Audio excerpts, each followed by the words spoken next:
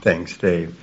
It's wonderful to be here with you this morning. We've just thoroughly enjoyed being involved in your Sunday school class. What a blessing that was to study Leviticus, and just wonderful. It makes me wish I was here for the last since New Year's, but just really neat to do that and just see the Word of God being taught and the Word of God being applied, and what a blessing that is. And it's great to see familiar faces and know that you've just been faithful since we were here last time, and some new faces as well. And so just praise the Lord for what He's doing. Just nice fellowship with Dave as well for a bit of time after Sunday school. COVID brought us back, and we are now down not too far from here, down in Middlesex, south of Canandaigua.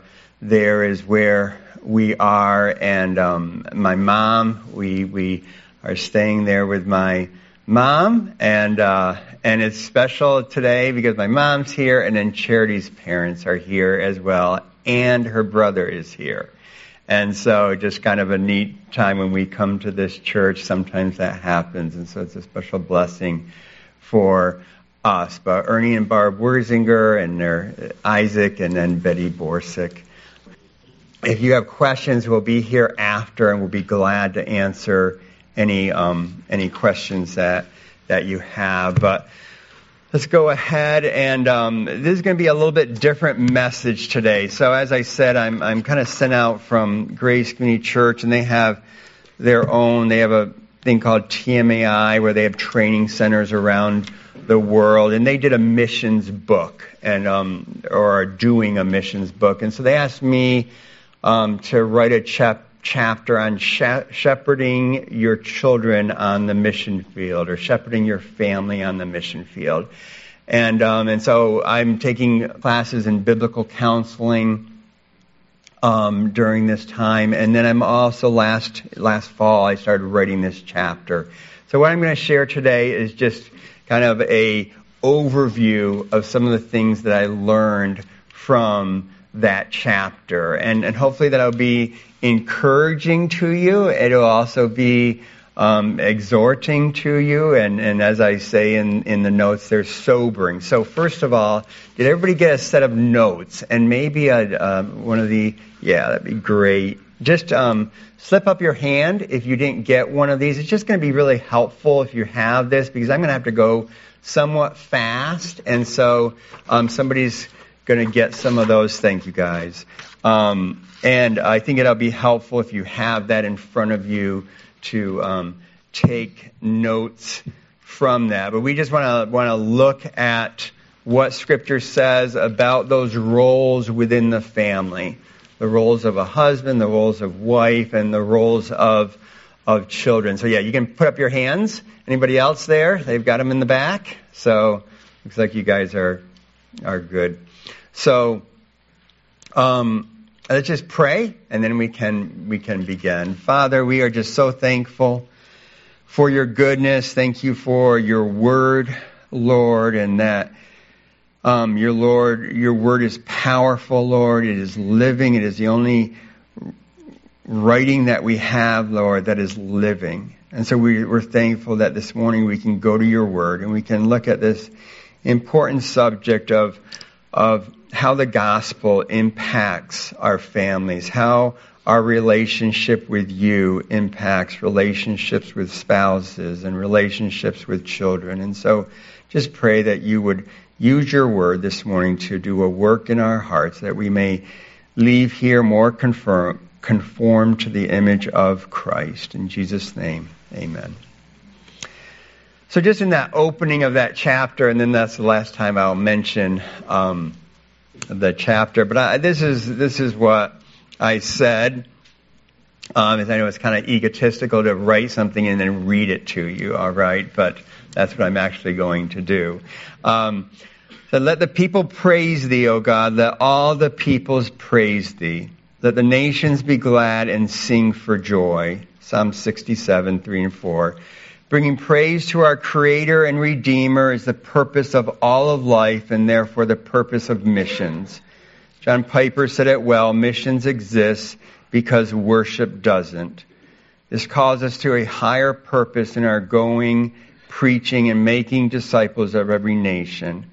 It clarifies our presentation of the gospel from being man-centered to being God-centered. If you think about that, if we're going, there is the idea that we go to the lost because they are lost and because they need Christ. And you can see what life without Christ has done to them. But there's even a higher standard. They don't know their Creator, and they have never worshipped the one who created them. And so that's what Piper is saying in that quote, missions exist because worship doesn't. It clarifies our presentation of the gospel from being man-centered to being God-centered. But it does more than that. It clarifies our mission within the confines of our home. There must not be an incongruity in the disciples raised up through our ministry, whether outside or inside our home. The spiritual lives of people outside the home do not trump those in our families. Furthermore, fulfilling the Great Commission in our homes is a qualification that allows us to do more ministry. And so what we do in our homes, and often we can get so busy, with good things that we aren't ministering to the people that are just right in front of us each day. And so just want to encourage you this morning with that. God has given our homes, He's given families, He's given the roles within that family for a purpose. God is a God of order. 1 Corinthians 14 there, as Paul's talking about worship and ministry within the church, Paul says that God is not a God of disorder, but of peace.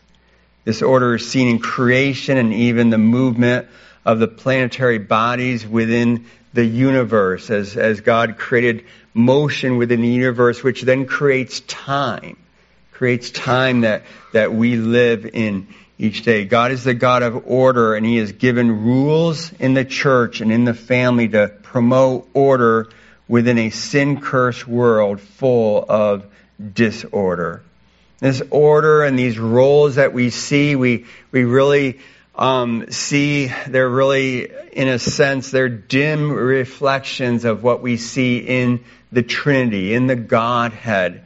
Genesis 1:26, then God said, let us make man in our image, and according to our likeness. And so, one of the first things I like to emphasize when we think about these roles in the family, roles in marriage, is the importance of seeing that same aspect in the Godhead, that same aspect in the Trinity. We don't look down upon Jesus Christ because He's not the Father, because He, in a sense, submitted Himself to the Father. We don't look down on Him, and we shouldn't look down on people with different roles within the church or within the family. It's the same as within the Trinity. We esteem Christ in the exact same way we esteem the Father. We esteem the Holy Spirit, and we're thankful for them. But they have different roles. They don't all have the same roles. And even in our interaction with them, we pray to God the Father in Jesus' name. That's a typical prayer that we offer. Nowhere in Scripture, I'm not saying you can't pray to the Holy Spirit, but nowhere in Scripture do we ever see a command or even an example of somebody praying to the Holy Spirit. Are we thankful for the Holy Spirit? Do we thank Him? Yes, we do. Without Him, we would be hopeless. But we have different roles within that Godhead, and that's reflected in the family as well.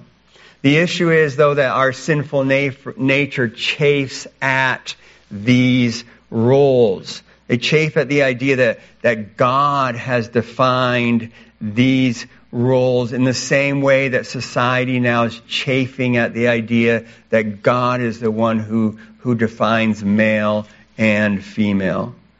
Aspects of our culture around the world have influenced this as well. The culture that we're in, we see roles in a different way. I remember being in a taxi cab in Beijing, and the taxi driver, he said, "Zai ni de jiali, she shuala swan." All right, and what he was saying there, in your house, who has the last word? Now, I could have talked about the American culture and how it's different from the Chinese culture in that, although honestly it's not that different. But they don't need to hear about how Americans view this. This driver did not need to hear about how we do things in America. God defines those roles within the family to bring order and stability to the family and ultimately glory to Him. There's a great need for those to whom you are ministering to see a family functioning according to the biblical roles God has defined in Scripture. And then I say, you can look there at your sheet, and if you are taking notes, this would be your first blank that you would need to fill out. But your family relationships will either drown out or amplify the gospel message to unbelievers and the teaching of the word to believers. How you interact as a couple, how you interact as a family, how people see your kids interact to you, right? That either drowns out or it amplifies the gospel message. Why? Because people want to see how Jesus Christ has changed you, and there's no more difficult issue. I mean, I hear this. Charity and I have a perfect relationship, but people have told me, all right, that there's no more, you don't see any more difficulties than in the family, in marriages. And so as we're proclaiming the gospel, there's no better example of how Christ has changed us than to see a marriage that is honoring Christ. A marriage that is not conflict-free, but is working through those conflicts. The gospel has impacted us, so we forgive. We forgive as Christ has forgiven us. Just that. The idea that we will not spend eternity in hell because Christ has forgiven us. If we sin every 5 minutes, which if we think about our thought life, and so that's like some 5 million sins in a lifetime, all forgiven. But we're not going to forgive that one sin that happened today. We're going to hold on to that for just a little bit, right? When we really understand the gospel, that will change how we live. That'll change the relationships in our family. And so the first thing there is for the husbands. Biblical understanding of the role of the husband. He is to lead in loving and serving. Lead in loving and serving. And there's a handful of passages, and you guys, a lot of you just got done with a class on marriage, so obviously the Lord wanted you to get some additional obviously you haven't applied that as much as you should have. That's why I'm speaking on this today. But those passages, just several passages that are key, and they're key as we're helping people. We don't want to just come up to somebody and they have a marriage question and just give them our insight. We want to direct them to the Word of God. And so Ephesians 5 is one of those key passages, and we're going to be looking at these very briefly today, very much of an overview, but those are key passages. And there in verse 22, where the section starts there, 22 through 33, but wives, be subject to your own husbands as the Lord. For what? For the husband is the head of the wife, as Christ also is the head of the church. And so the husband is to lead the wife. He is to lead the family. How a man manages his family will qualify or disqualify him for greater ministry positions within the church. We see that in the qualifications for elders in 1 Timothy 3. The husband has been given the mandate and therefore the authority from God to lead and manage the family. And then we come to our first sobering reality today, and that is a husband's love for his wife needs to emulate Christ in how he loves the church. Our love for our wives need to emulate how Christ has loved the church. And one of the things I just realized in studying through this topic is there are a lot of key statements made. There are statements made about the husband and wife relationship that really is not made about any other relationship in the sense of made with those sobering realities. What is the expectations, and how does this impact not only our relation, but our marriage relationship impacts that relationship that we have with God. But the first there, a husband's love for his wife needs to emulate Christ in how Christ loved the church. The husband needs to be a sanctifying influence in the home, and we see that as we look down through there. He needs to be just as Christ has been washing the church with the Word. We need to be doing that in our homes. We need to be leading our homes by sharing the Word, by shepherding our wives, shepherding our children there. The mindset that Christ had in his incarnation and death is to be the husband's mindset as he leads his family. And what was that mindset? We see that in Philippians chapter 2. Again, that's in your notes, and I would encourage you as this week to just go home and grab these notes and kind of look up some of these references that we won't be able to go to. But we just see in Philippians 2 that humility, right? That humility that Christ had. He humbled himself. Have this attitude in you, which was also in Christ Jesus, is given to all, is a command for all of us. But Christ humbled himself. A husband is instructed to love his wife as his own body. For this is in verse 28, you see there. He's to love his wife as his own body. The scripture never gives us a command to love ourselves. Sometimes you hear that. I just need to love myself more. I can assure you, everyone here, you're doing a great job at that. All right? There's no problems with that. Scripture never says you need to love yourself. Going all the way back to Leviticus, we see what? Love others as you love yourself. Okay? It's just assumed. It's assumed that we all love ourselves. And Paul picks up on that idea that's in Ephesians and then really throughout Scripture, and says, husbands, you need to love yourselves as Christ loved, or you need to love your wives as you love yourselves.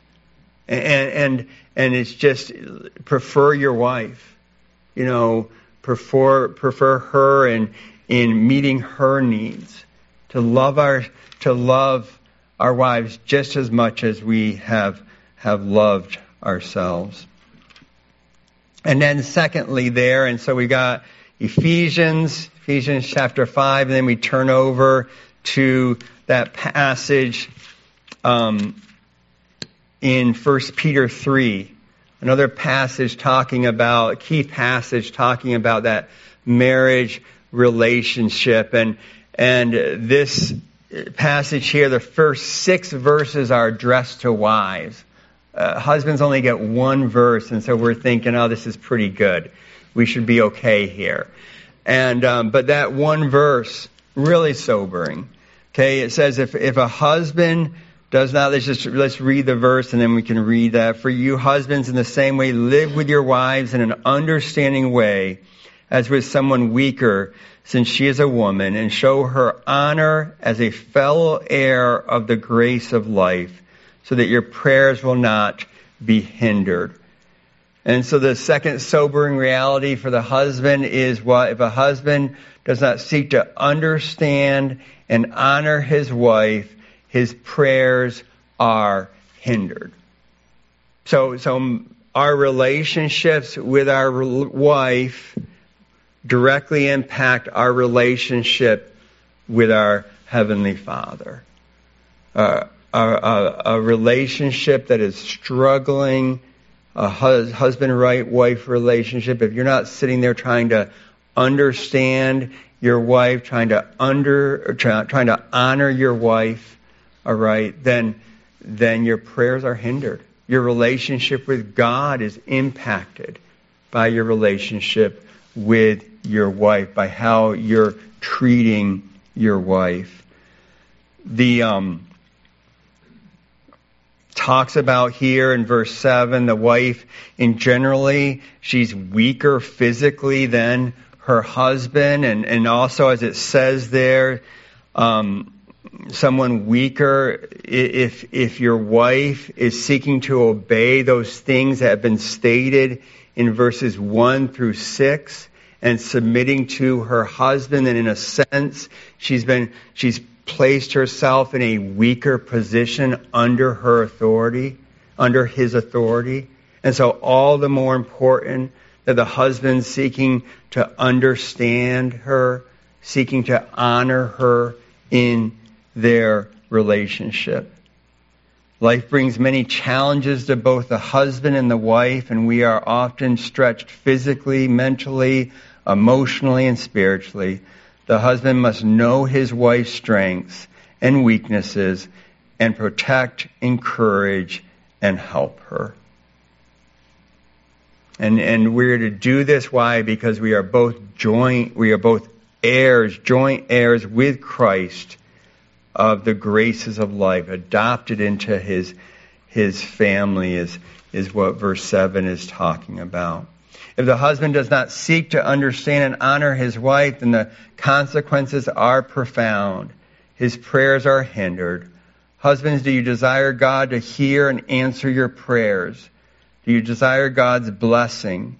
Do you desire unhindered fellowship with God? Lead your wife by loving, serving, understanding, and honoring her as a testimony of Christ's relationship to the church for the glory of God. And so that's the standard. I remember in China, I was so excited. There were 2 books that we got done, and I think these are just great books on marriage. One is called The Exemplary Husband by Stuart Scott. One is called The Excellent Wife by Martha Peace. And just books, what's so nice about these books is that they're just fully biblical. Both have the subtitle, The Biblical Perspective. There are not a lot of stories and things like that, which just make things harder to translate. When things are just biblical, they're easy to translate into another language. And I remember I was really excited. These got actually published in the mainland. And I remember giving them to my staff, a couple of my staff, and having them read it. And then I remember in my Bible study, giving them to some of the men in my Bible study and in the church and things. And I remember one guy coming back and saying, he goes, "How was it?" And he goes, "It's just too hard." He goes, I just can't do that. There's just no way I can do that. And I'm like, well, yeah, I know none of us can do that, but isn't it good good to at least know the standard, know what we're expected? And he's like, no, I just really can't do that. And so we had to talk more about, this morning, I'm given the standard. This is where we're going towards. I realize that some of this is difficult. And I realize that here you are in all these different places in your relationships. And some of these goals might just seem unattainable. Well, in one sense they are. But again, we have the Holy Spirit living inside of us that can help us to be Christ-like. And this is where we want to be. Why? Because we want to glorify God. I don't think if I ask for a show of hands, who here doesn't want their life to glorify God? Everybody would say, yeah, that's what I want. Well, these scriptures are pointing towards this is where you glorify God. This is where you start, if I can say it that way. And so no matter where you are, no matter where your relationship is, well, try to make that improvement. Try to take that first step as we look through these. Secondly, biblical understanding of the role of the wife. The wife is to honor in submitting and helping. She is to honor her husband in submitting and helping. Honor in submitting and helping. As with God-ordained institutions like the church and government, the family unit is based on this idea of authority and submission. It's not only in the family, it's really in every part. In the church and government, we see these different structures where you have authority, you have submission. Just like the husband submits in everything to God, and that includes submitting to an employer or supervisor. So the wife submits to God in everything, which includes submitting to the God-ordained leadership of her husband.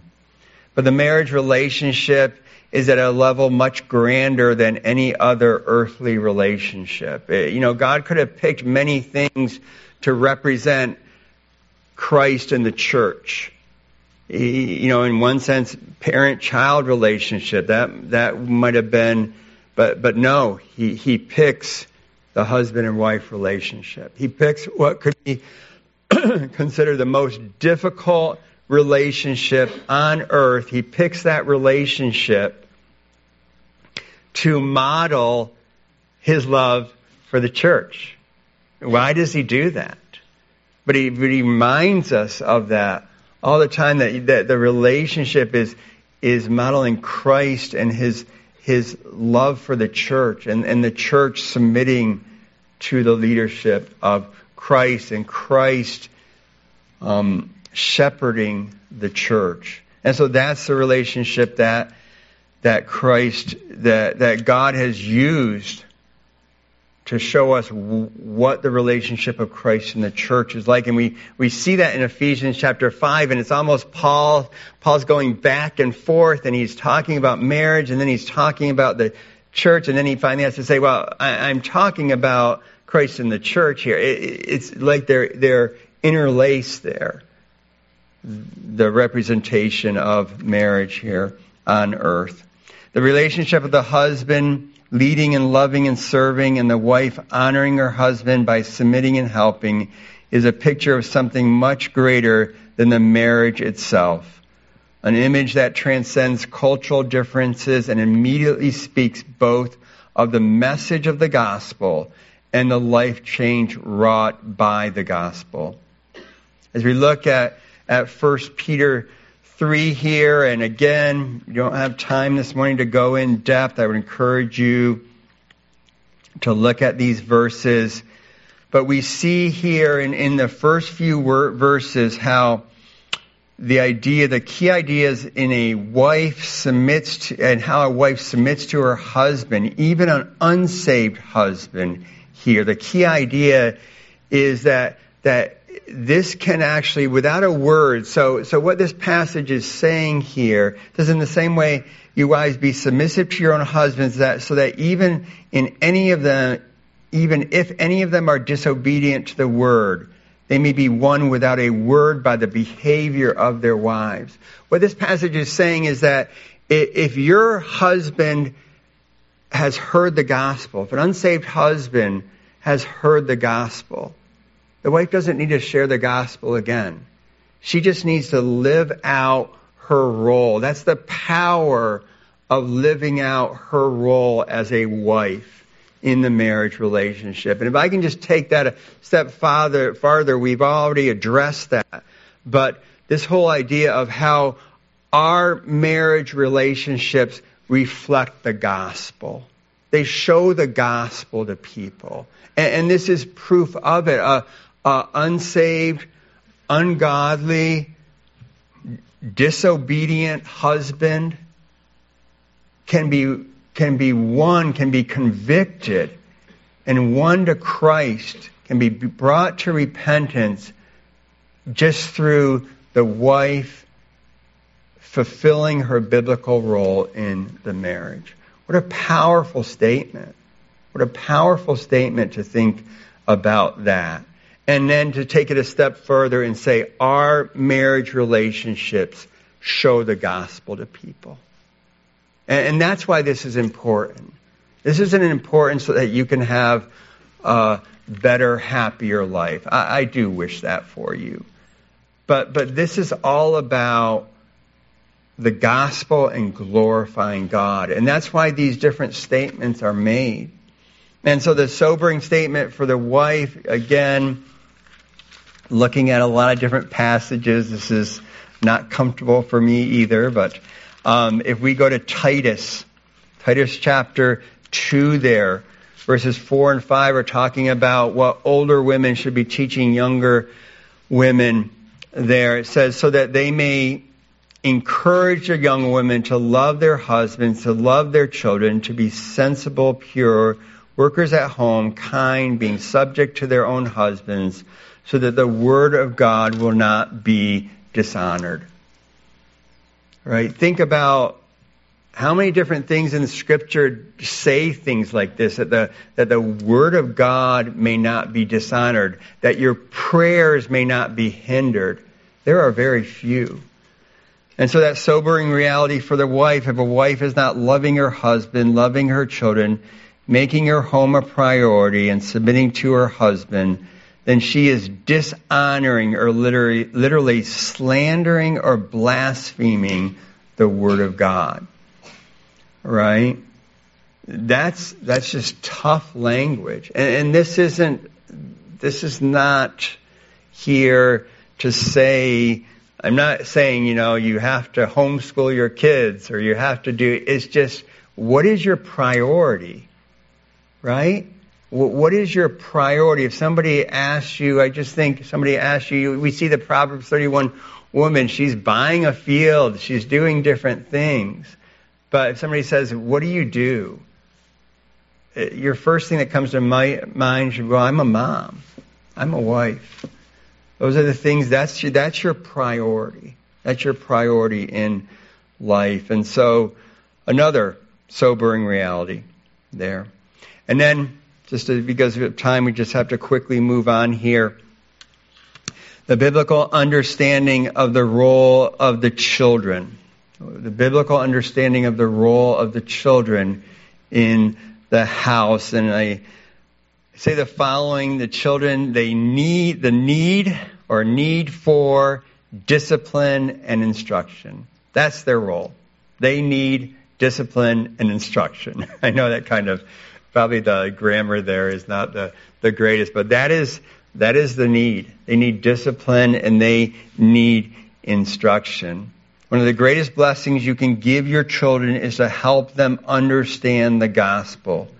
You use times of discipline to emphasize their need for the gospel and live out the gospel in your marriage and how it has transformed your life. Live out the transforming nature of the gospel in your marriage. So there's two things. You need to share the gospel with your kids. You discipline them. You need to remind them that what Christ has done. You need to remind them that they can't be completely obedient to God's law. That's why Christ came.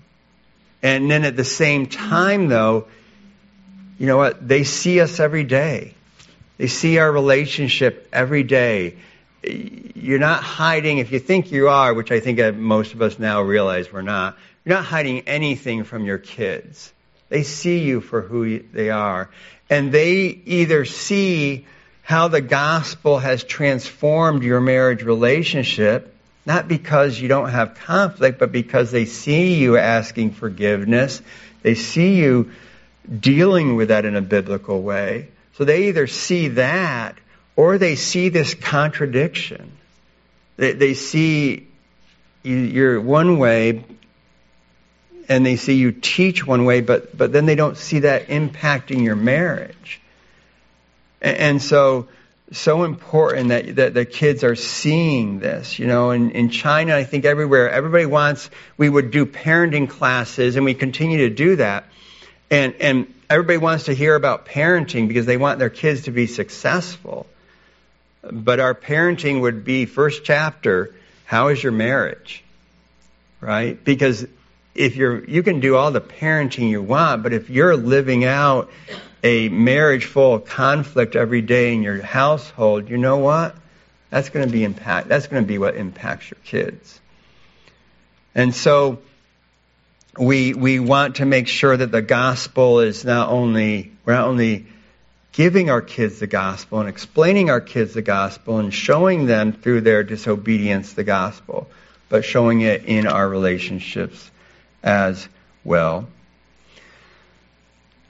And we see that in Ephesians, right? Ephesians 6. You can quickly look over there, that passage following the marriage passage, following in Ephesians 5. But Ephesians 6, we see the responsibility here. Children, obey your parents in the Lord, for this is right. And then secondly, honor your father and mother, which is the first command with a promise. This idea of honoring our parents is lifelong. We are always to be honoring our parents. But verse 1 there, that command is really the only command directly addressed to children in Scripture. They only have one thing to do: obey their parents. And that's what you need to be showing them. Are they fulfilling that command? Obviously, all the Scripture is addressed to them too. But that's the one command that is explicitly stated for them. And it was while Charity and I were reading this book on parenting a few years ago, I guess now more than a few because we were in China, but 3 years ago we were reading this book called Parenting, and came across again this sobering reality. This was like a subtitle to one of the chapters. This is from Paul David Tripp, parenting book. It says, the foolishness inside your children is more dangerous to them than the temptations outside of them. The foolishness inside your children is more dangerous to them than the temptation outside of them. Proverbs says it this way: watch over your heart with all diligence, for from it flow the springs of life. We can do all of these things to protect our children. Keep our children from this friendship or from going here or going there. And as parents, there is responsibility to do that. But never forget, right, that the foolishness that's in their heart, in their own heart, is more dangerous than all the things going around in the world. Because if they deal with that foolishness, they can handle those things. But if they never deal with that foolishness, you can only protect them so long. And you could protect them forever, but still it's their heart that is the issue. It's what's in their heart. And so the foolishness inside your children's heart is more dangerous than the temptations outside. And so as we think about this, the key, and this really comes back to Proverbs, the key is to think through these issues. And so the first part is your child's life flows out from a heart of foolishness. Your child's life flows out from a heart of foolishness. If you don't believe that, think about this Proverbs 12:15. The way of a fool is right in his own eyes, but a wise man is he who listens to counsel. To your kids often come up to you and just say, boy, thank you so much for that wise counsel. All right? Or are Are they more apt to be, right? No, Dad, you don't understand. No, actually, I do understand, right? Okay, but yeah, the heart, there's foolishness in the heart of a child, all right? And so that's what we need to understand. That's why the Lord has given them parents. You're very important, right, in their lives, all right? And so secondly, just moving along, your child needs, what do you think? Wisdom, yeah. Your child needs wisdom. The fear of the Lord is the beginning of wisdom, and the knowledge of the Holy One is understanding. Proverbs 4:5, acquire wisdom, acquire understanding. 16:16, how much better is it to get wisdom than gold, and to get understanding is to be chosen above silver. Your child needs to have a respect and awe of God that keeps them from sinning, and a proper fear of God when they do sin. They need to have that wonderful desire that David expresses in Psalm 63, verse 2, so I've looked upon you in the sanctuary, beholding your power and glory, because your steadfast love is better than life. My lips will praise you. And that can be taught, but honestly, it's best caught. And so we as parents, and again, as I preach, this is very sobering, but we as parents, we need to be pursuing that. God's loving kindness, His steadfast love is better than life. If we believe that, then our kids will see that. And the Lord can use that to bring them to Himself. And then thirdly there, the instrument for starting your child on the path of wisdom is discipline. That goes back to the Ephesians 6, maybe you're still there, Ephesians 6:4. Fathers, do not provoke your children to anger, but bring them up in the discipline and instruction of the Lord. Your child desperately needs wisdom gained through instruction, but Proverbs tells us that fools despise wisdom and instruction. So a child has foolishness in his heart. Foolish people despise wisdom and instruction, so it seems like we're hopeless here.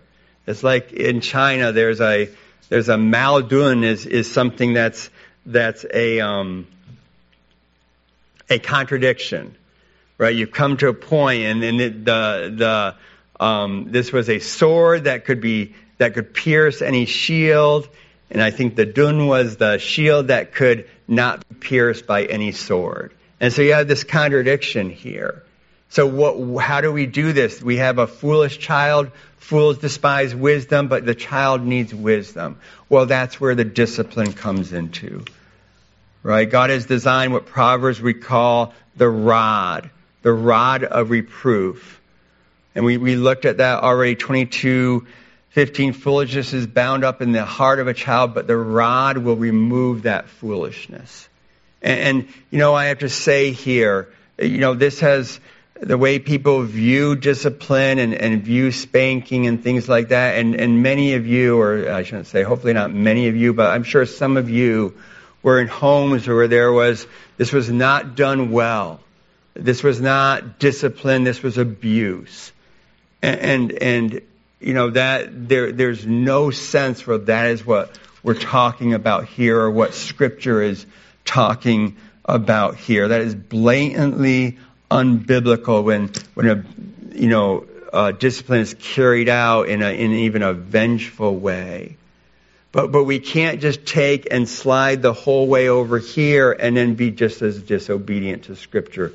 That's disobedient, to be vengefully, angrily spanking or abusing children.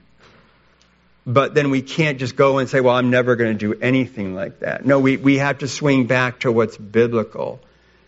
And biblical tells us that we need to spank our children, that the rod of discipline is there to root out that foolishness. And we do it in a loving way.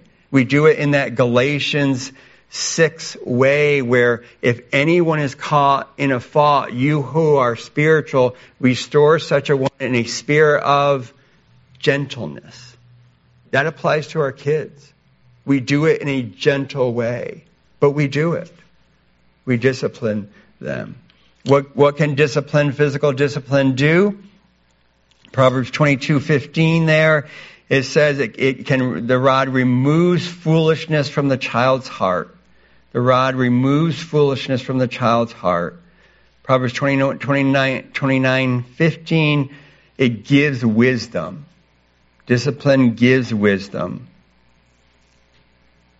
And then 23:14 says it can rescue a child's soul from Sheol. It can rescue a child's soul from help. Again, we don't save our children. You will never save your children. That's a work that God has to do in their heart.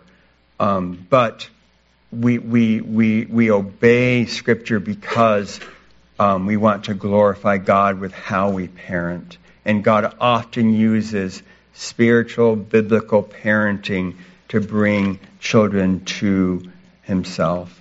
And then that last 13, Proverbs 13:24 is maybe the most sobering. It says, "He who does not discipline his child, he who spares the rod hates his son." Because you're just letting that foolishness continue in his heart. And that's going to bring forth fruit. Right? And then just lastly here, couple things. There, our children need to see the preciousness of God's Word. And just a couple things there in the Psalms. Psalms 1 talks about how David meditated on the Word of God day and night. He meditated day and night. Psalm 19, it's more to be desired than gold. Psalm 119, every verse in that psalm, 176 or so verses, except for 2, mention the Word of God. But specifically, it helps a young man keep his way pure. They need to love the Word of God. They need to be taught the Word of God. And so we need to take the time to discipline our children. Just in closing, an illustration from China. We started a Bible study in our home. We arrived in China in January 2006 and started a Bible study a year later in 2007. And Victor started attending that Bible study soon after that. Today he faithfully preaches God's Word and leads in his local church in Beijing. He recently shared with me some of the influences that ultimately brought him from atheism to Christianity. And so this is what he wrote. "Mark would be the person who has been most influential in breaking the wall of my disinterest in religion because I was not only an unbeliever, but also quite antagonistic towards Christianity. I regarded it as the opium for the masses due to the communist way of education, as something that weak would believe. However, I must say that he and his family, along with his friends, played different roles in God's purpose. The following are ways that God used Mark and the people related to him to be impactful in my life because before and after I became a Christian. First and foremost, the aroma of marital love he and his wife showed naturally attracted me to what they believed since I grew up with parents who fought a lot. And so I had embraced the prevalent view that marriage was the graveyard of love. In addition, Mark and Charity extended their great hospitality and love towards my friends and me by inviting us for meals and showing sincere and genuine concern towards my parents and me by asking and praying for us. Last but not least, the children displayed respect towards others and obedience towards their parents, but they didn't lack any intelligence and sociability. This surprised me, as my wrong conception was that children had to be naughty or troublesome to end up socially normal, is what he's saying. These are some of the reasons why I began not being as antagonistic towards belief in Christianity. Again, we should never be the hero of your illustration. This is not about us. Okay, we didn't save Victor.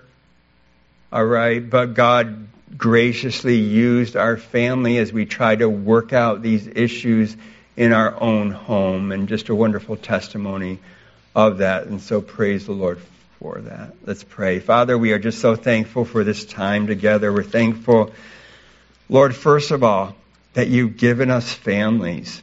You've given us wives. You've given us husbands. You've given us children. How many people in the world do not have that? And so we praise you for that, Lord. And then we pray that with everything that you've given us, that we be able to use it to bring honor and glory to you, Lord. Pray for Charity and my marriage first, and each one here, Lord, that our marriages would just grow stronger and stronger so that they would be a light of what Christ has done in our lives, Lord, to a needy world. Pray that our parenting would remove that foolishness in our children's heart and replace it with your wisdom so that they may go on and that they may continue our legacy, continue your legacy, Lord, and be lights and show forth the goodness and the glories of your name. And we pray this in Jesus' name. Amen.